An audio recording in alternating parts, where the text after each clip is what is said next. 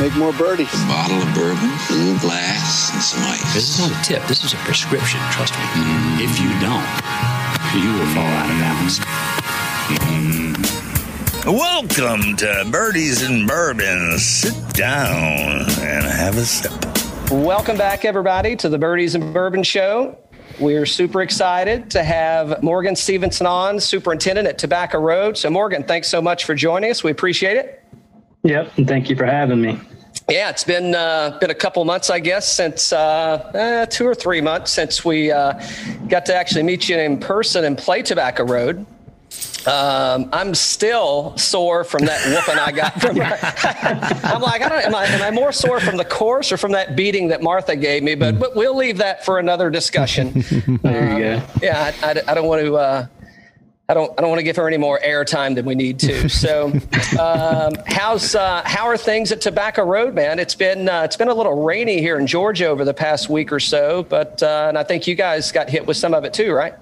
We did. We last week we had 4.5 inches of rain, so it kind of took a beating, but it's drying up nice. Forecast is great. I was out here, later this afternoon. It was just beautiful out. Yeah. I've been following you on Instagram, and sometimes I get chills. Most of the time, it puts a smile on my face. But I just see some of the places that I shouldn't have been on the course, and I'm like, ooh, I know what that feels like. But yeah, so that was my first time at Tobacco Road, and again, just the course itself was immaculate, in great condition. And before we get into the course, obviously, if you're just listening to this, Dan and Morgan, they've already made a connection over all the NC State memorabilia or paraphernalia, whatever you want to call it, in the background. So obviously, you're an NC State grad, I'm assuming. I am, yeah. So how did Morgan get into? Go ahead. Sorry. Well, how did I get into the golf business, or? Yeah, I mean, how'd you become the super at? Was it tie back to NC State, or that was just a place to go to school? Well, I grew up in Garner, which is just outside of Raleigh, and just all of my family were NC State fans. So I kind of grew up a State fan, and I was actually very fortunate I could find something that I was interested in and could major in, and actually go to NC State and stay close to home. And that's what I did. I started working on a golf course when I was 15 years old for my uncle, who was a golf course superintendent in Raleigh, and just kind of fell in love with the work and just that whole marriage of being able to do something you love and attend the school that you love. And it was just a perfect marriage there. Mm-hmm. Yeah. Now, does NC State have a turf program? They do. They have a turf management program, and which covers not only golf course, but of course, athletic field maintenance, any landscaping or anything. So it's a pretty diverse program. Yeah. Awesome. How's I know the football schedule has been a little weird, just given everything that's going on, and the golf course business has been golf business has been a little weird too, with probably the influx of play that you've had. So how's the football going first? Football's pretty good. We're doing all right. Yeah. All right. Yeah, we're doing good. And the golf, like you said, has just been unbelievable how busy we've been, which is great. And we hope it sustains. I hope it's not just a fluke thing because of the situation we've been in. And hopefully the interest remains and helps business. Yeah, sure. So have you taken any... have you had to approach the year differently? I mean, obviously you didn't know nobody knew what we were getting into, right? Come March, I guess. So probably April, right. May, and then May, June, you kind of start to see that influx of, oh shit, where's everybody coming from? So did you guys have to kind of audible on any game plan at the golf course and, kind of how you typically would manage it? Well, obviously initially, with just not knowing what was going to happened with play, we actually did some projects that we were going to do in the middle of the summer. Did those early on because we didn't have any play. You normally get a lot of our play in the spring and in the fall, and it went from 150 players to 4 or 8. You just really dropped off. So we decided, and thankfully our owners were supportive of doing this and kind of getting some projects done, some cultural practices on some fairways that we were able to knock out in the spring versus waiting till the summer. which in hindsight, that was a stroke of genius because we went ahead and got it done, and now we've just been inundated. So it's been difficult to even just get regular maintenance done, which I'm not complaining. Sure. We know where our paychecks come from, and that's why we do what we do. So we're glad to have them. It's been great. Yeah. What other golf courses have you been at other than Tobacco Road? Any other Strantz courses? I haven't, as far as just recently or just in general? I'm just saying in working there. Oh, working there. I worked at Royal New Kent and Stonehouse up in Virginia prior to coming to Tobacco Road. So I met Mike back when I was doing an internship when I was in college at a place called Wild Dunes Resort down in Charleston. Sure. And he was a special projects foreman, like just part of the crew. And of course, I was a turf student, doing an internship, and they would stick to grass boys, as they called us, with Mike for projects and stuff. And that's where I got to know Mike. He was just a great guy, just a normal, except part of the crew. He just had an unbelievable, talent. And so that's where I, first met Mike. And just by just keeping in touch with him, there was an opportunity. He was working up in Virginia, and I talked to him on the phone one day and just said, "Hey, how's everything going?" And he said, "Man, you need to come up here and go to work." I said, "Okay." Well, I had a pretty good gig where I was at, living in Charleston, nice course and a beautiful area. And here I was thinking about maybe going into golf course construction in a state I'd never lived in with people I've never met before. But I did. I flew up there with him and a couple of the owners, and was able to see both golf courses. And it was kind of overwhelming seeing two golf courses under construction at the same time, which is pretty amazing to pull off. But while I was there, they offered me a job, and I felt like it was something that I probably couldn't turn down, the opportunity to work with Mike. And, I'm so glad I did. The people that I have met and how my life has been affected by having, met him. Sure. So, yeah. Yeah, that's kind of a common theme, I guess, right? I mean, the folks that if they wound up, making that bond with him, if you will, that it was like I can't get away. That's something that I've got to continue to foster and kind of cultivate that bond, right? Yeah, well, he was just that type of person. I think it's not made up. It's the people who met him and had relationships with him would agree. It's just that he was just a guy. Just had an unbelievable talent, but he connected with the little guy on the crew, the laborers who were, helping lay sod, or the owners. It doesn't matter. And he just connected with everyone, and that's why there were people wanted to work hard for him. And I think the products that they produced, kind of shows that also. Mm-hmm. Absolutely. Yeah. So for the listeners, maybe, so if you've never played a Strantz course, they're I'm going to use the word unique. And they're fun in their own right. And it is, while, you got a tee box and you got a fairway, you got a green, et cetera. There's many things between the tee and the green that you'll experience it at other courses, but you won't experience it in the way that you do on a Strantz golf course. Is that a fair way to put it, Morgan? I completely agree. I mean, everybody's played beautiful golf courses that are in great condition that you maybe not even can remember any of the holes, or I've played this hole before. Mike, not a whole lot of repetition. You can definitely see a style, his design style, but each property is unique, and the designs, show that for sure.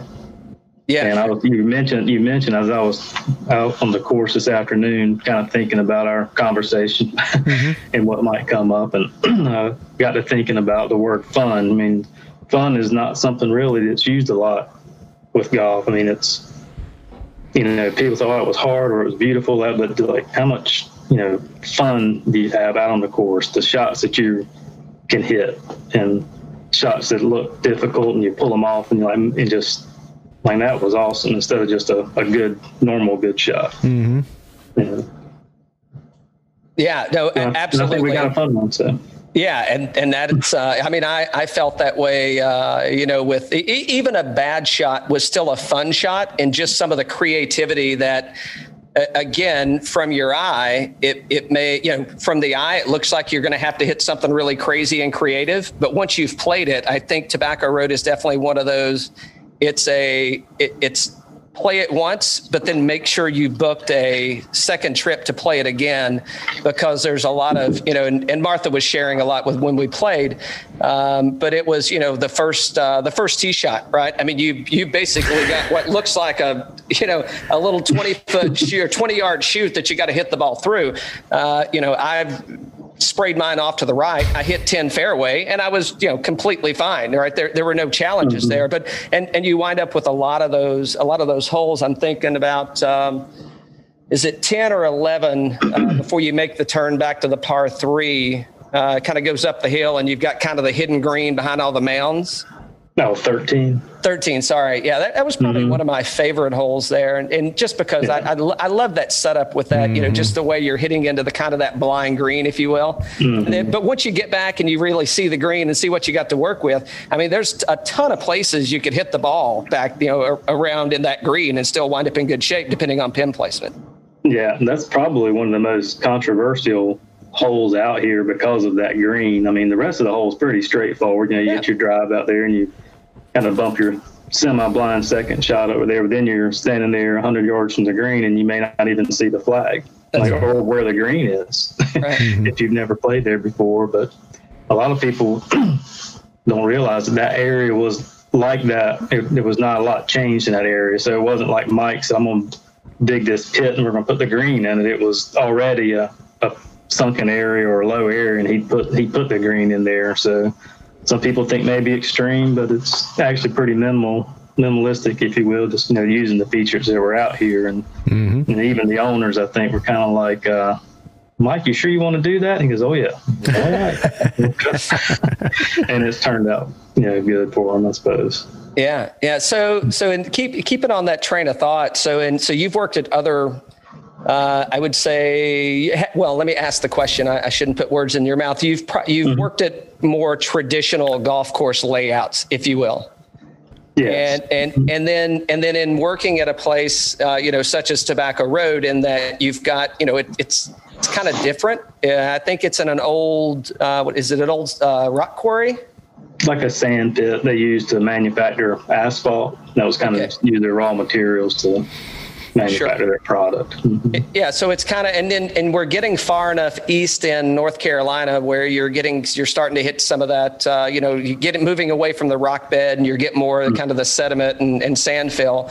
So, and then again, and just with some of the rough structure, if I'm using the right terminology, are there any days that you're like, man, it sure would be nice to be over at this course? It's kind of a more traditional golf course layout versus the unique and interesting environment that you wind up with at Tobacco Road? I'd be lying if I didn't tell you, wish it was easier sometimes, whether it be somewhere else. I mean, it's, we don't like to call things problems, but it's definitely challenging. Mike, it's unique architecture and it requires unique maintenance. We do some things differently. We have things to worry about that no other golf courses have to worry about. I've often said, if you can do it here, you can do it anywhere. Yes. As far as the extreme, some of the terrain or just the sand features that take hours to put back together after heavy rainfall.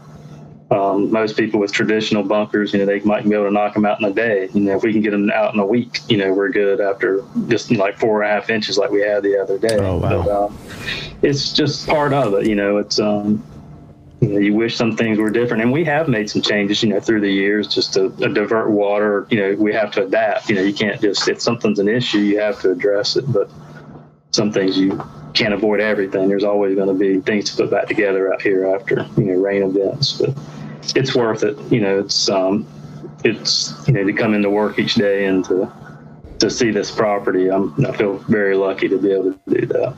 Yeah, I guess the medium's always changing for you, right? It's natural earth, right? And it's going to change with wind and water and temperatures, et cetera. So, those are things that, how do we plan for this? And if you see something starting to happen, like, as you mentioned, the changes you made earlier in the year, right? Fortunately fell at a good time for you. But those are things that you're continuously planning out, I guess, as you're managing the course.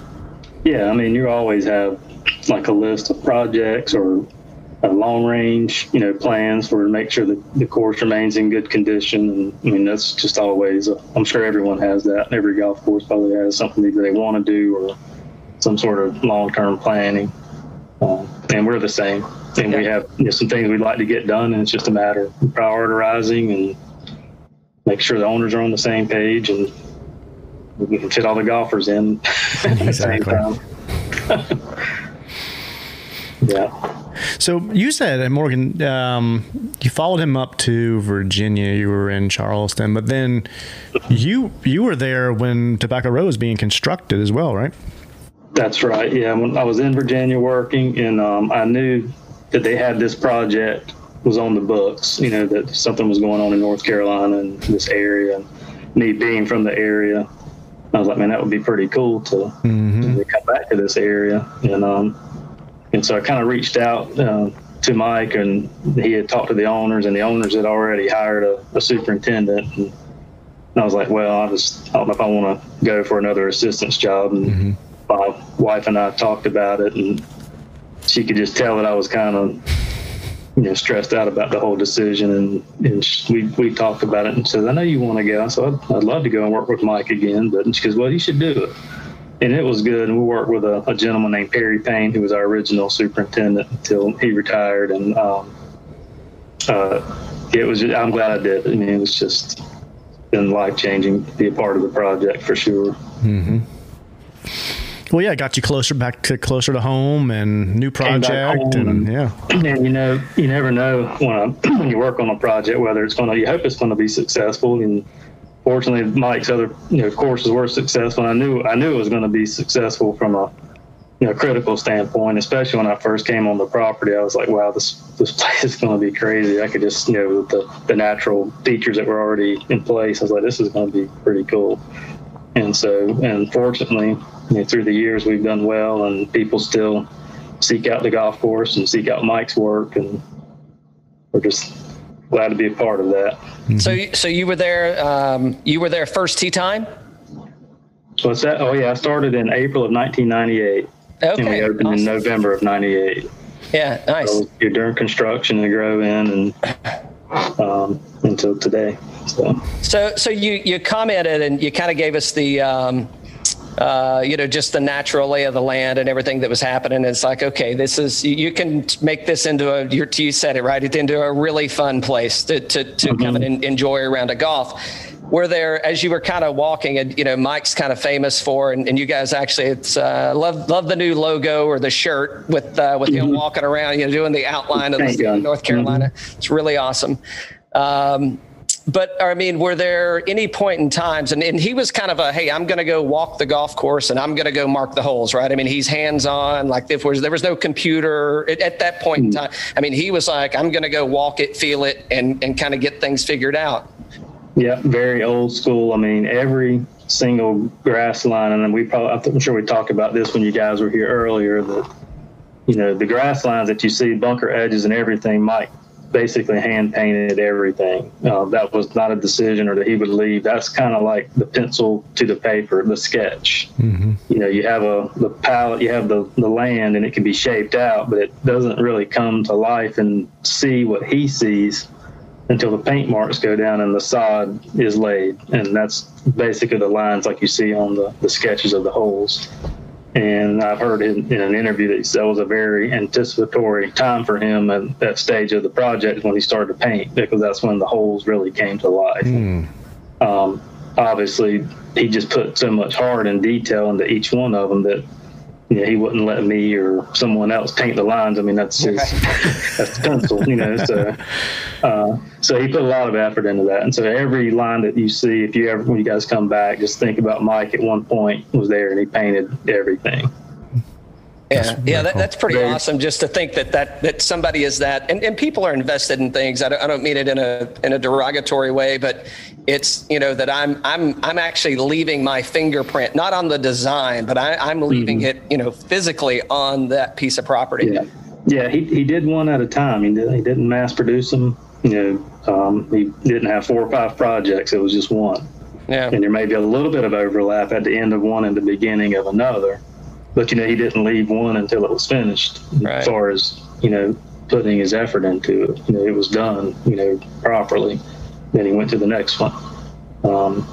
So a lot of people may not realize that, and I know some people might be critical of some of Mike's stuff just because it is different. But if they were to have met him and knew how much he put into him, I hear comments like somebody who was just trying too hard or trying to force it, and I'm like, if you see him work, it was all, from the heart, if you will, just seeing him, his vision to go to an area and sketch a hole where you can't see anything but dirt or trees, and you look at his sketch pad and here's a golf hole, and in 2 weeks or whatever, there it is. You're scratching your head going, how the hell are you going to make that work, right? Yeah, how do you do that? And I'd ask that a couple of times whenever he was painting grass lines and he had some pretty severe stuff. And I'd say, man, how are we going to cut that, Mike? And he said, that's your job. So I figure it out. I'm like, all right, we will. Nice. So this is pretty cool, man. We've got from bare land to the design, to the grow in, to the first tee up until now. And we're 22 years later, if I did the math right. That's right. Mm-hmm. And you've seen every bit of it. I would say that's pretty unique, talking to a superintendent that's gone from inception to a mature golf course and continues to mature. Yeah, I'm proud of being able to say that, because I think it is a unique situation. And there's a handful of other places where they've had a super there for, many years, but as far as being there during construction, obviously a lot, fewer. I think maybe the gentleman at Caledonia, Jackson, may have been there from the beginning. Can't remember. I know he's been there a long time. But yeah, I'm proud of that, and I'm fortunate to work for people that are willing to keep me around. And well, you must be doing something right, or at least you're not pissing them off. So no, hopefully it's like, again, it's a good marriage, and just like I said, I've just been real fortunate. And you don't know, again, like I was saying earlier, when you get into a project, if it's going to last 5 years or 3 years or again 20 years. You just really don't know, and just been super fortunate. Well, yeah, at this point, right? 22 years in, and you're now a cult classic. So, it's years to come, right? And raise a glass to that. But and rightfully so. It's really one of those places you kind of pull into, and it's like, holy shit, this is real. This is. Well, we kind of say it's a golf experience. There's some really nice golf courses, but then there's some other unique experiences, and so we know that there are people that come here and they're really looking forward to it, and it's something that maybe their highlight of their trip, or hopefully it's one of their highlights of their trip because they haven't seen it or they've heard about it, and we always want them to have a good experience when they come. Yeah, hopefully I don't push us down a wrong path. If I do, we'll redirect quickly. So here we go. No. But when the course grew in, and I apologize, I don't know what year Mike left us exactly, but he saw the course in full, in grow in and people playing, right? Oh yeah. We opened in '98, and he passed away in 2005. Okay, gotcha. Yeah. So we had a few years under our belt, and he was able to come back for some visits and a consultation if there were some things we wanted to address or change. So he definitely got to see it. And had you? I'm sure he would be proud of it now. I think about that a lot, and we may have talked about this a little bit in your last visit, but there are times I can kind of feel that he might be out here, or just I get a tingle, or I know it sounds stupid, but it happens. I'll look at something and it'll just look awesome, and I'll just get, and the hair will stand up on my arm. I'm like, Mike, like this. He would like this. That's cool. Yeah, that's really cool. And again, that's kind of just not playing off, but echoing that story of being there, with the guy, seeing and knowing, one, understanding him before you even showed up at the course, and kind of knowing, okay, this guy's going to go do something crazy as hell, and I'm going to say yes, and I'm going to follow him, and it's going to turn into something, and then we just have to make it work, right? Yeah, you just have to adapt. And Mike was, like I said, when I first met him, he was just on the crew and didn't realize he had, this talent. I knew he had an artistic talent. Somebody told me he'd done some drawings and stuff, and And so getting to, work with him and we would talk about things other than golf, just like music and whatnot. And just unbelievable the vision that he had. And like, again, from someone you're just out there, maybe out there with a weed eater or a shovel or doing something. And so when he was hired to do Caledonia, his first solo design, he was working on our maintenance crew at another course called Dunes West there in Charleston. And just talking to him, and he was like, "Yeah, I'm been hired. I'm going to build this golf course in Myrtle Beach." And I was like, "You're gonna build a golf course?" The guy I'm here with a shovel with, and he's like, "Yeah." I'm like, "You're going to design the whole thing?" And so here I am, so naive, questioning whether Mike's ability to design a golf course, and a little did I know. But was that his first golf course? That was his first. Caledonia was his first solo design. Yeah. So, I mean, like, really, it's like not questioning it, but it's like, okay, sure. Right. I mean, well, he worked for Tom Fazio, and I knew he had that background, but it's just like, talking to someone and all of a sudden, like I said, they're an artist or they can play a musical instrument. He's like, "Wow, you can do that? That's amazing." And so when I went up to see, Caledonia for the first time, and just kind of blew me away, and just kind of wanted to be a part of it. Yeah. Very cool. I'd ask what your favorite Strants course is, but I already know. So it may be mine also. I've played 3 of them now, so kind of partial. Well, I would say, obviously I'm partial here. I'm glad we are very popular, and some people say it's Mike's best work. I think that's a hard argument. Caledonia is just something different. It's special. It has I guess you did play there, but it's just the whole feel of being on the property, from coming into the Avenue of Oaks, and it's like Magnolia Lane with oak trees. It's like Oak Lane. One of the best routings ever. And a lot of people don't think about that, how a course is routed on the land. You see the holes and how they're played, but why are they in that order? Why are they there and like that? And Caledonia was on a very small piece of property. I think they had to purchase a little bit of land on the other side of the entrance for the first hole, and then everything else is packed into this little rectangle, and it's very small, but it doesn't feel that way, just because of the way he's got the holes routed, that you still feel isolated, even though they zigzag back and forth and alongside one another. It's just an excellent routing. Mm-hmm. Yeah, so I didn't play Caledonia this most recent trip where we were sharing information. I did play True Blue, and I would say that True Blue and Tobacco Road are most alike in the sense of their layout. And I would say that I kind of get that old school southern Georgia kind of feel from the Caledonia, the layout, just in what it was. It was an old plantation, right? And just with all the live oaks and stuff that are kind of there, it's a different feel, but you can kind of see in all of them that, in what you're getting. And I guess where I was going with that is, so do you and the other supers keep in regular contact, or are you bouncing things off of each other in the other Strants designs in just the similarities that you might find in bunkers and green structures and things like that? No, not necessarily on a regular basis. I mean, I have relationships with those guys and we know each other, but as far as, calling each other or anything like that, Kevin at True Blue and Jackson, of course, being sister courses, obviously they're together. Yeah. And they probably do that.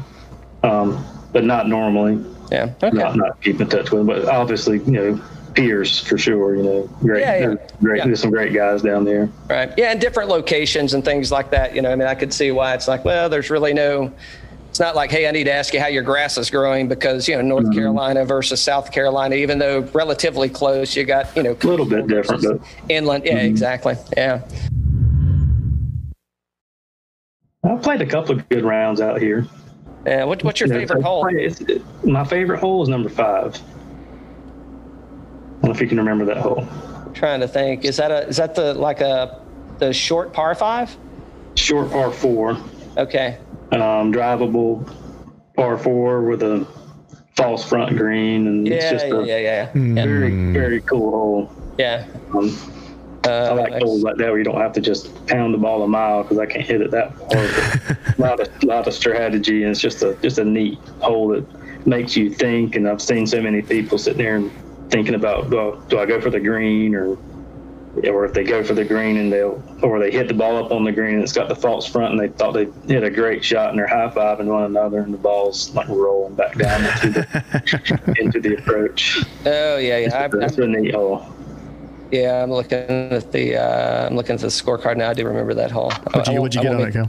I won't make any comments. Next question. Next question. Next question. Let's see. Oh yeah. Yeah, I definitely did not try and drive it. I definitely hit out to the right because I was not hitting the ball good that day, because you've got all that waste area over to the left. Yeah. And if, I definitely, I think by hole number 5, I'd had enough waste area. I'm like, you know what? I'm just gonna hit over here and hit a little wedge in. I'll be fine. I'll go for a flip wedge on that one. So do you have a least favorite hole on the course? Least favorite hole? No, that's kind of hard to. It's kind of hard to call there. I don't really have a least favorite. I mean, there are some holes that are maybe more work than others after rains and things like that, but that's not really fair to say I have a least favorite. Yeah, that's fair. So what? So events wise, are you guys doing anything special for any event when an event comes up? So is the crew involved in getting ready for those events, and I guess setting things up and all that? I mean, how does that work? Oh, absolutely. I mean, we obviously are in communication with the pro shop staff as far as scheduling tournaments. We have to communicate that in case if someone has wants a 9 o'clock shotgun, we have to have everything ready by 9 o'clock. So we obviously have to adjust, getting everything done by a certain time instead of staying in front of the first group. I still have 5 hours if I just have to stay in front of the first group, but if everything starts at 9, I've only got 2 or 3 hours to prepare everything. So definitely have to be in communication, for it to run smoothly, and make sure I don't decide to aerify greens, right before the tournament or something. Do you guys overseed? We do not. We overseed tees. And we used to overseed wall to wall. When we resurfaced our greens in 2014, we we decided to take a year off from overseeding just because of, for one, the cost of the project and kind of the loss of revenue from installing the Bermuda grass greens. We decided to take a year off from overseeding and maybe do some cleanup on some weeds. And the course played so great in the fall of that year that I kind of talked them into let's try one more year, because it was so nice. And then so we have just decided not to overseed from now on. It's just it's nice, when it looks good and in the spring, but it takes a lot of water to germinate the seed. Playing conditions suffer a little bit because of water in the seed. Sometimes if you have a rainy winter, it's hard to get out and cut the ryegrass. And so I feel like we can it's a better golf course more months out of the year without the overseeding. Yeah, because North Carolina, so you're in, I guess proper, you're in Sanford, North Carolina, which is northeast quadrant, right? So Raleigh, give or take, if you will. Yeah, just south of Raleigh. Mm-hmm. Yeah. So we actually played, of course I played a few weeks ago or a month ago when we were in Myrtle Beach. The gentleman said that he didn't overseed either. And I think that was the only course we played that week that didn't. And I would say it is more typical that you would overseed than not. The golf course we played there was great. Obviously, we played, I think it was August when we played, when we were there with you guys at Tobacco Road. So, no overseeding necessarily. It's at that point in time of the year. But do you see more courses maybe going that direction? And it probably depends on your core grass to begin with, right? I mean, some grasses you have to. But do you see as people start to, as golf courses and superintendents, is that something that maybe that you would spread the word on, or that's coming into you, is that, hey, when you're thinking about grass, and obviously it depends on your location where you are in the country, but if the grass affords it and you're doing maybe a renovation, does it make sense to try to go that route in the long term versus maybe, going back with what you got where you have to overseed? Yeah. obviously I've done it both ways, and it's good both ways. I'm just a proponent of not overseeding, just for the reasons we just talked about. Less water, not mowing, less fertilizer. When the grass transitions in the spring, when the Bermuda grass begins to green up, I know what I've got. I'm not worried about growing two different grasses. Having said that, I think it also depends a lot on the area. I mean, like Myrtle Beach area, there were several courses in that area for a while who had foregone overseeding and started to paint. And then I think with all the play they had, maybe the people were preferring the overseeded golf courses. And so some of those guys went back to overseed. And same thing in our area, we almost can't be the odd man out. You know what I mean? Yeah. If everybody's overseeding, it's a big deal, then we may have to do it again. But, Pinehurst Resorts have not been overseeding. They paint their fairways, and there's a handful of people that are overseeding, and, several that are not. I think Pine Needles did not overseed this year because I think they've got a tournament coming up, so they're trying to get help their Bermuda grass instead of, having it compete with the ryegrass. So fortunately for us, Pinehurst kind of drives things around here, not necessarily in a bad way, but if it's acceptable there, it's we can do it also, as long as if they don't mind. And it really comes down to the customer, to be honest with you. It doesn't really matter what I like or what the owners like. We can do that, but it does matter what the customer likes. And we haven't gotten any negative feedback. There might be a handful in this late winter and spring when it's kind of damp and it's not great conditions anyway, that they like, oh, wow, I wish you guys were overseeded. But you're talking about a 1 month span out of 12 where it might not be. Well, and then it's probably hit or miss by the week. I mean, because we're in the second or third week of November, and I mean, other than the rain we've had, I mean, temperature wise, I mean, it's been warm. I mean, the Bermuda's still kind of thriving right now, right? It's completely green out there right now, and we have not had a killing frost. And so the longer that goes into the season, that helps us, next spring. And again, overseeding, you're growing two different grasses, basically for several months out of the year. Back when we used to overseed, we were probably playing on ryegrass 9 months out of the year. By the time you overseed over winter and then the spring comes, you try to hold on to it as long as you can because you had spring play. Right. You were typically slow in the summer, so you would hold on to that ryegrass until May or June and then just let it burn out. Now you're looking at July, August, and September, then you're overseeding again. Mm-hmm. So we played a lot of golf on ryegrass and maybe didn't really care too much what it looked like in the summer just because of our seasons being spring and fall. But now with Bermuda greens and it's been crazy this summer, we're busier in the summer and in the fall. The spring used to be like we need to really shine in the spring, and we do want to, but sometimes the weather dictates that, whether it's a cold spring or how the Bermuda's coming out. And, but more months out of the year now we're playing on solid Bermuda grass. Yeah, nice. Yeah, absolutely. Well, I think my favorite hole, well, not my favorite hole on the course, but the one that was I think Martha said it's the most photographed one's that par 3 with the house there, or the barn or whatnot. Which one's that? Yeah, 14. Number 14. Yeah, that's a scenic hole right there. It's pretty cool, isn't it? Yeah. And especially as you're coming in the entrance, it just kind of sets it up that people come in, and as soon as they can kind of see through the trees there and they see the pond, and they say, man, I heard that hole. I remember I've seen that hole before. And it's a pretty cool setting. It's kind of cool. Yeah, that's very scenic, very cool. It was a beautiful day we had out there. Yeah, weather is fantastic, and it's it's kind of, as you mentioned it earlier, I mean, it's got to be a blessing to get up to go into that place every day to go to work. I mean, it's a hell of an office you got. Mm-hmm. Most days it is. Most days. Now, when it's bad weather, it's like, oh man, after heavy rains, it's like any job, but way more positives than negatives for sure. Mm-hmm. Mm-hmm. Yeah. So how many rounds you get to play much?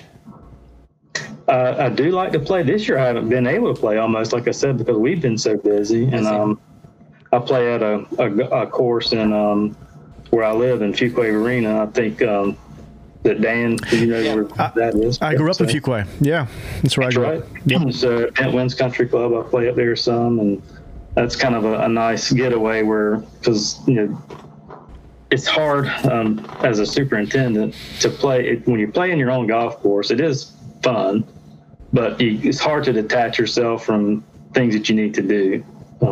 You just get distracted by, I forgot I need to work on that. I need to work on that.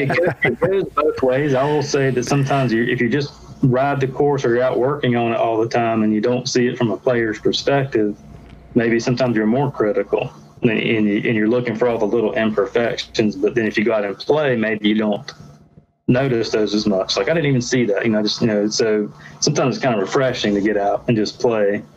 But sometimes it's hard, like I said, to disconnect from things that you need to do. It's just because you're just trained to do that. So as you're playing, you're looking for things, but it's from a player's perspective instead of just from working. And if I go play somewhere else, I can just detach and not worry about it. That's their problem.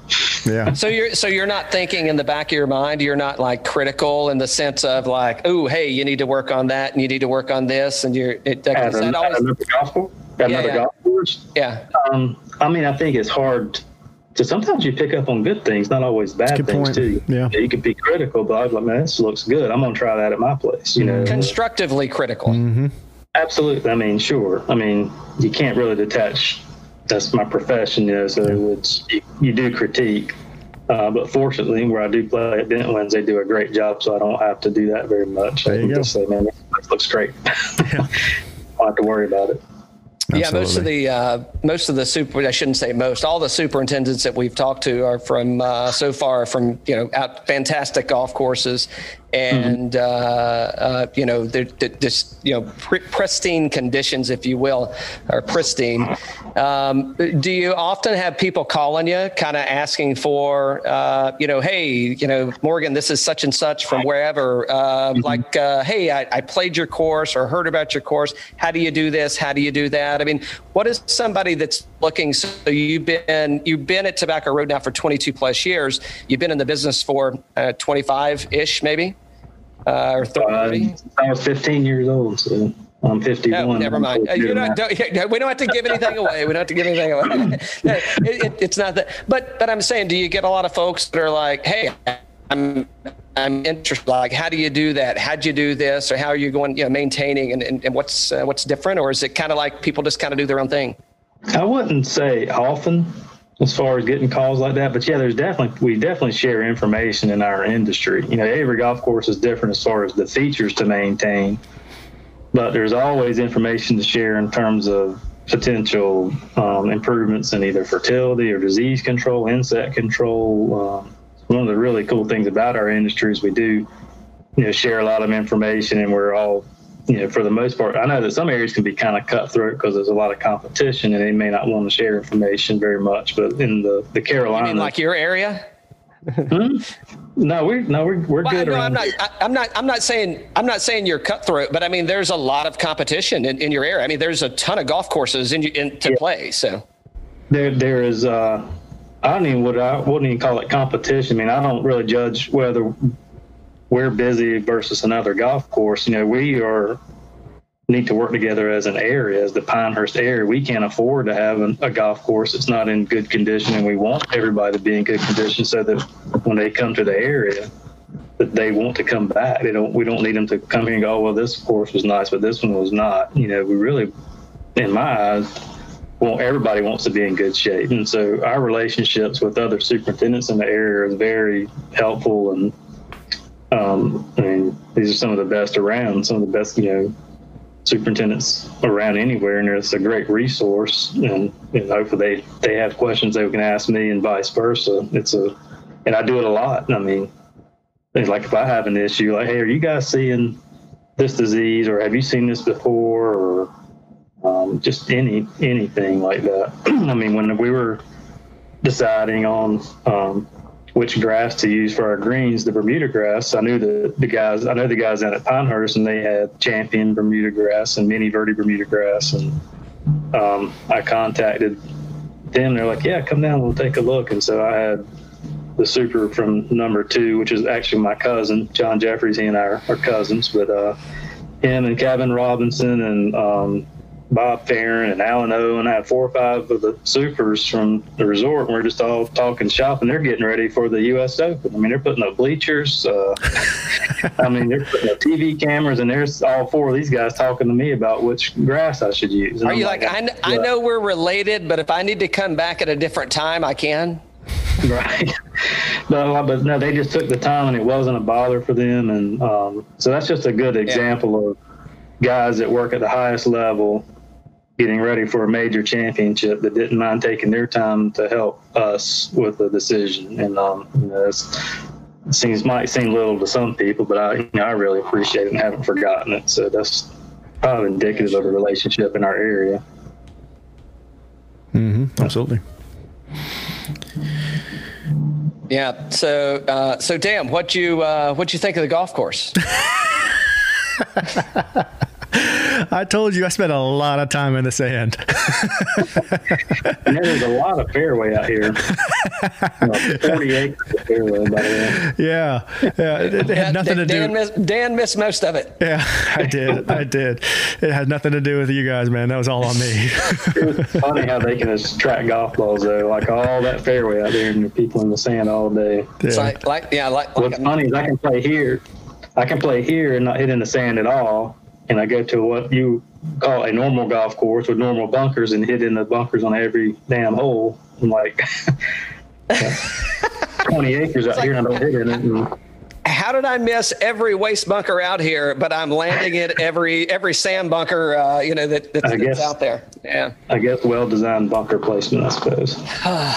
I guess, yeah. I mean, we had a great time. What did we miss? What didn't we get into, Morgan, that you wanted? I got some questions I want to ask you before we close out, and I know we can't keep you all night. Is this home office or is this at the shop where we're talking at? This is the maintenance building. Okay, all right, you're at the shop. Well, I mean, do people cringe when they walk in there if they're not from the Wolf Pack and they're from some other school? Oh, it's like, hey, just close the door on your way out, right? Yeah, you can't see the other wall, but that's an Alabama side, so I got to look at that. No. All right. Well, that's a shame. Yeah. Nice. How do you get that out of there? What's that, Alabama stuff? Yeah. Well, are you so I'm not messing with it. Yeah. Okay. Yeah, I got you. So is there anything else you want to touch on about the golf course, about your relationship? So I got some just fun questions to ask you before we wrap up, but did we miss anything? No, not necessarily.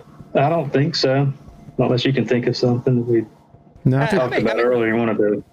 I may think of it along the way. So we're playing around.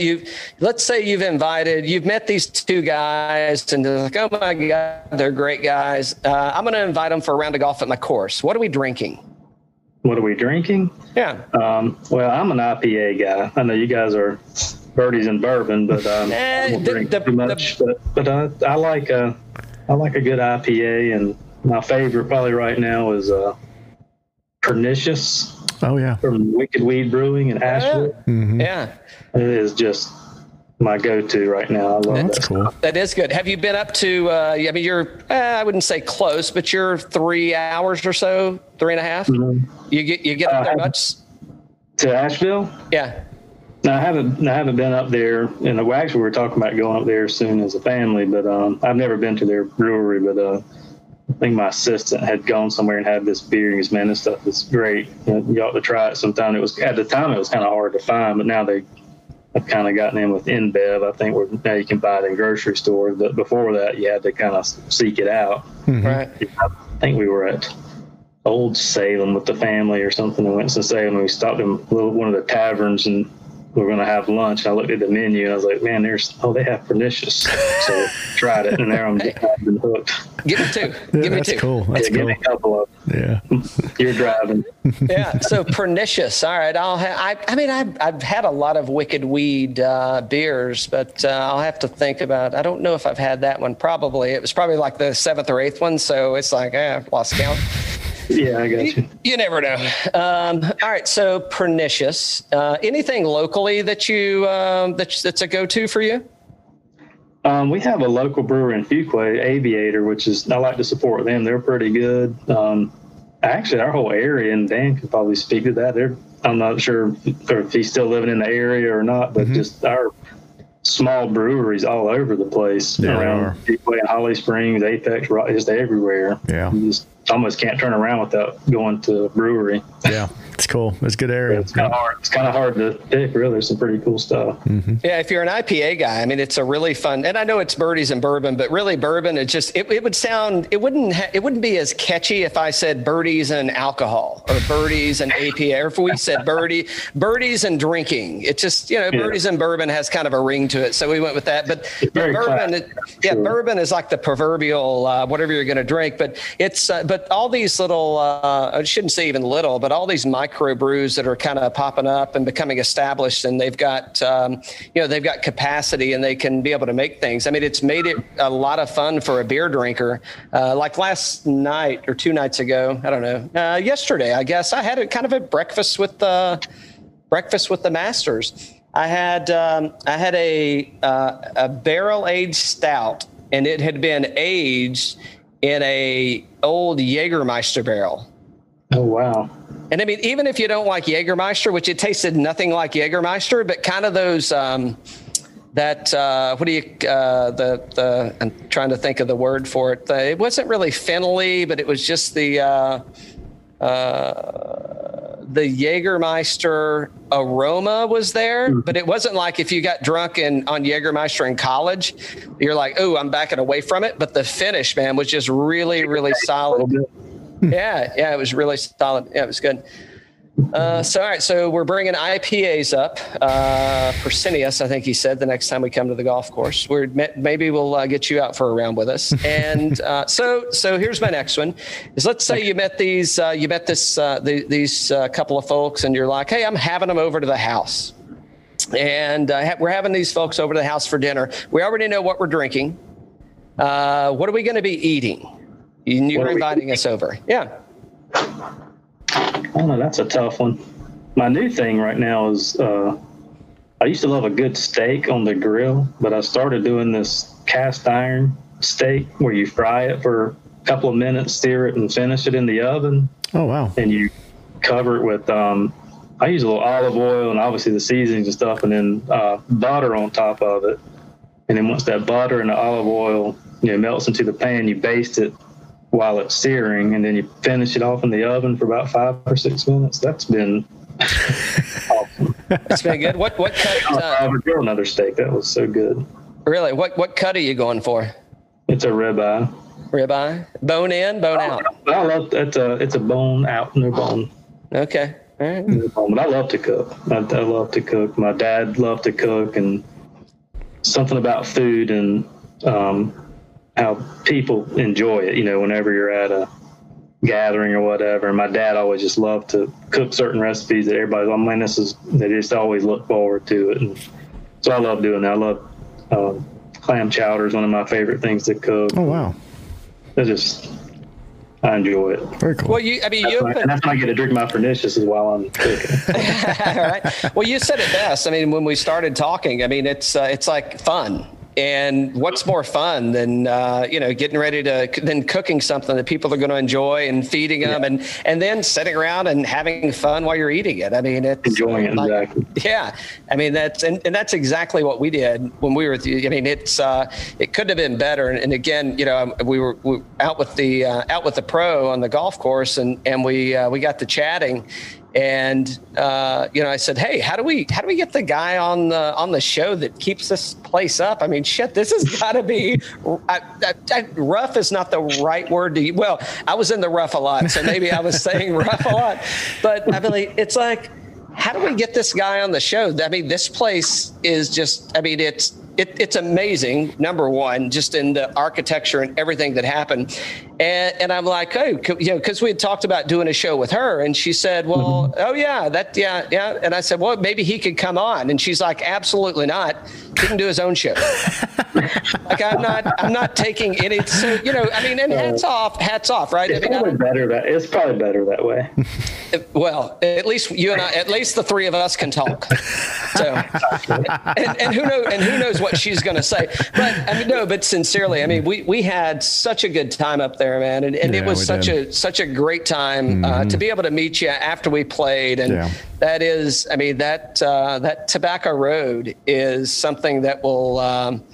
Like it'll set you free, man. I mean, walking in and just seeing everything that's happened there, and talking with a gentleman that's been there from. There's nothing but just the raw palate here and what it used to be, and now we're 3 years into this thing, and it's still the same guy. I mean, that's really a treat to get to kind of have and share. We do want to do this again, and we don't have to go, and I'm not trying to cut you short. I'm just saying if you have things to do, but it's a treat for us to get to do things like this that don't happen. And to your point, like there's other places where you're going to see people that have been there for, 20, 25, 30 years, but the golf course has been there for, how many, more tens or hundreds of years. And I wasn't the guy that saw that. So. Right. I got you. Yeah. Well, I appreciate you having me on for sure. And like I said, it's been an honor to be a part of this project, and just super lucky, to be honest with you. I think sometimes things happen and put you in the right place at the right time. And you never know who, I tell my kids and other people, you never know who you're going to meet. Could change your life, and I met Mike. That was kind of one thing for me, that kind of, did that relationship put me in Virginia. And while I was in Virginia, that's where I met my wife, and then our life moved down here, and children, and just, I can, relate all that back to that chance meeting, I guess you can say, or that relationship, and, to be a part of that and kind of help maintain, I guess, his legacy, so to speak, so that people, still, get the experience of one of his golf courses, and that it's what they expect when they come here. I'm really happy with that. Mm-hmm. Yeah, holding a shovel is not such a bad thing, is it? I like to work. I mean, that's why I like to do it. I mean, I didn't want to do it so I could manage people and formulate budgets and all that stuff. I enjoy the work. I enjoy. Well, you messed up there. Yeah. Is that? I know we were trying to, but is that becoming more and more? It's like I don't get more. I need more hands-on, and it's. Is it becoming more of a kind of an administrative is a bad thing to say, but is it becoming less hands-on and more hands-off? It probably depends where you're working and what level. Maybe very high-end public courses, the superintendent may be more of an administrator, and that's what the membership would like, not to be in work boots, but in dress more like or an executive or a manager versus being out on the golf course. I'm sure there are places like that, and that's great. That's probably just not my cup of tea. Again, what made me want to do this work was the work. I enjoyed what I was doing and who I was doing it with, and just the camaraderie and just how much fun it was. I'll be honest with you, it took a little while to set into, there's a business aspect to it also, where you have to manage stuff instead of just out working and having fun. There's another part to it. Mm-hmm. But the superintendents, at every golf course, I mean, they're pretty much jack of all trades. I mean, there's I know a little bit about a lot. I'm not maybe not an expert on a lot of stuff, but there's a lot of things that we maybe have to encounter in a day, from psychologists dealing with your staff, personnel management, talking to our service technician about potential issues with equipment. I have to have a knowledge of our equipment works, hydraulics, all that stuff, plumbing, electrical work, the agronomy. There's a lot going on to manage a golf course, and so you said you went to turf management school. You're talking about waterworks and now finance, and you're throwing in a lot of things that may not be turf management. You're right about that, and I would say that it probably has changed. I think there are more golf course management programs where it's golf oriented and towards that other stuff versus just what I learned was the science. And there was a little bit of personnel management, economics, but I got a 2-year degree. And so you're packing a lot of stuff into 2 years, and, and it probably, would have helped to go for and get more, education. But, just like anything, it's most of your education comes on the job. The science and all of that stuff gives you a basis on everything, but you can't do it by the book. I mean, I can't do it by the book out here, and I can't do it by the book from 1 green to 4 green because they're in different places. They're different microclimates. So you just have to be adaptable. But again, your education really starts, for me, it has been just on the job, and just, again, they can't teach you everything in school, and they can't pose every single scenario that you're going to have to, deal with. And we're all we're problem solvers, I guess, is one way to describe us, that we, a superintendent, you're always analyzing the course, and, how can I fix this? How can I improve this? There's always things that come up. You just have to be able to, react and solve it. Okay, there was shade on the 4 green today. I don't know why the grass didn't. But it wasn't clouds. It wasn't the trees. It was the clouds. How do I move the clouds? Yeah, and obviously having good owners also who are understanding and easy to talk to, and there's times we've had to remove some trees because of that, and you have to make sure that you can't put trees back up. So those are things we don't take lightly, but look at it and go, this is an issue for this grass here, and you don't play golf on trees, play on grass. And so still, you don't want to just cut down trees if you don't have to. Right. Yeah. Yeah. Yep. Yep. Yeah. Awesome. Fantastic. Morgan, I'll leave it back to you. I mean, there's plenty more questions I want to ask you, but I want to do this again, so I don't want to get them all out now. Okay. What I really want to do is do it at the course. We could do that. So I want to come up and play. We can do it before. It's probably better if we do it before the round of golf. Actually, but it'd be more fun if we did it after the round of golf. There'll probably be some things to talk about then. Yeah, absolutely. I'll take the more fun piece of it, directly after. But it's been a blast having you on. Absolutely. A couple of things. Just one more question. One more question is, okay.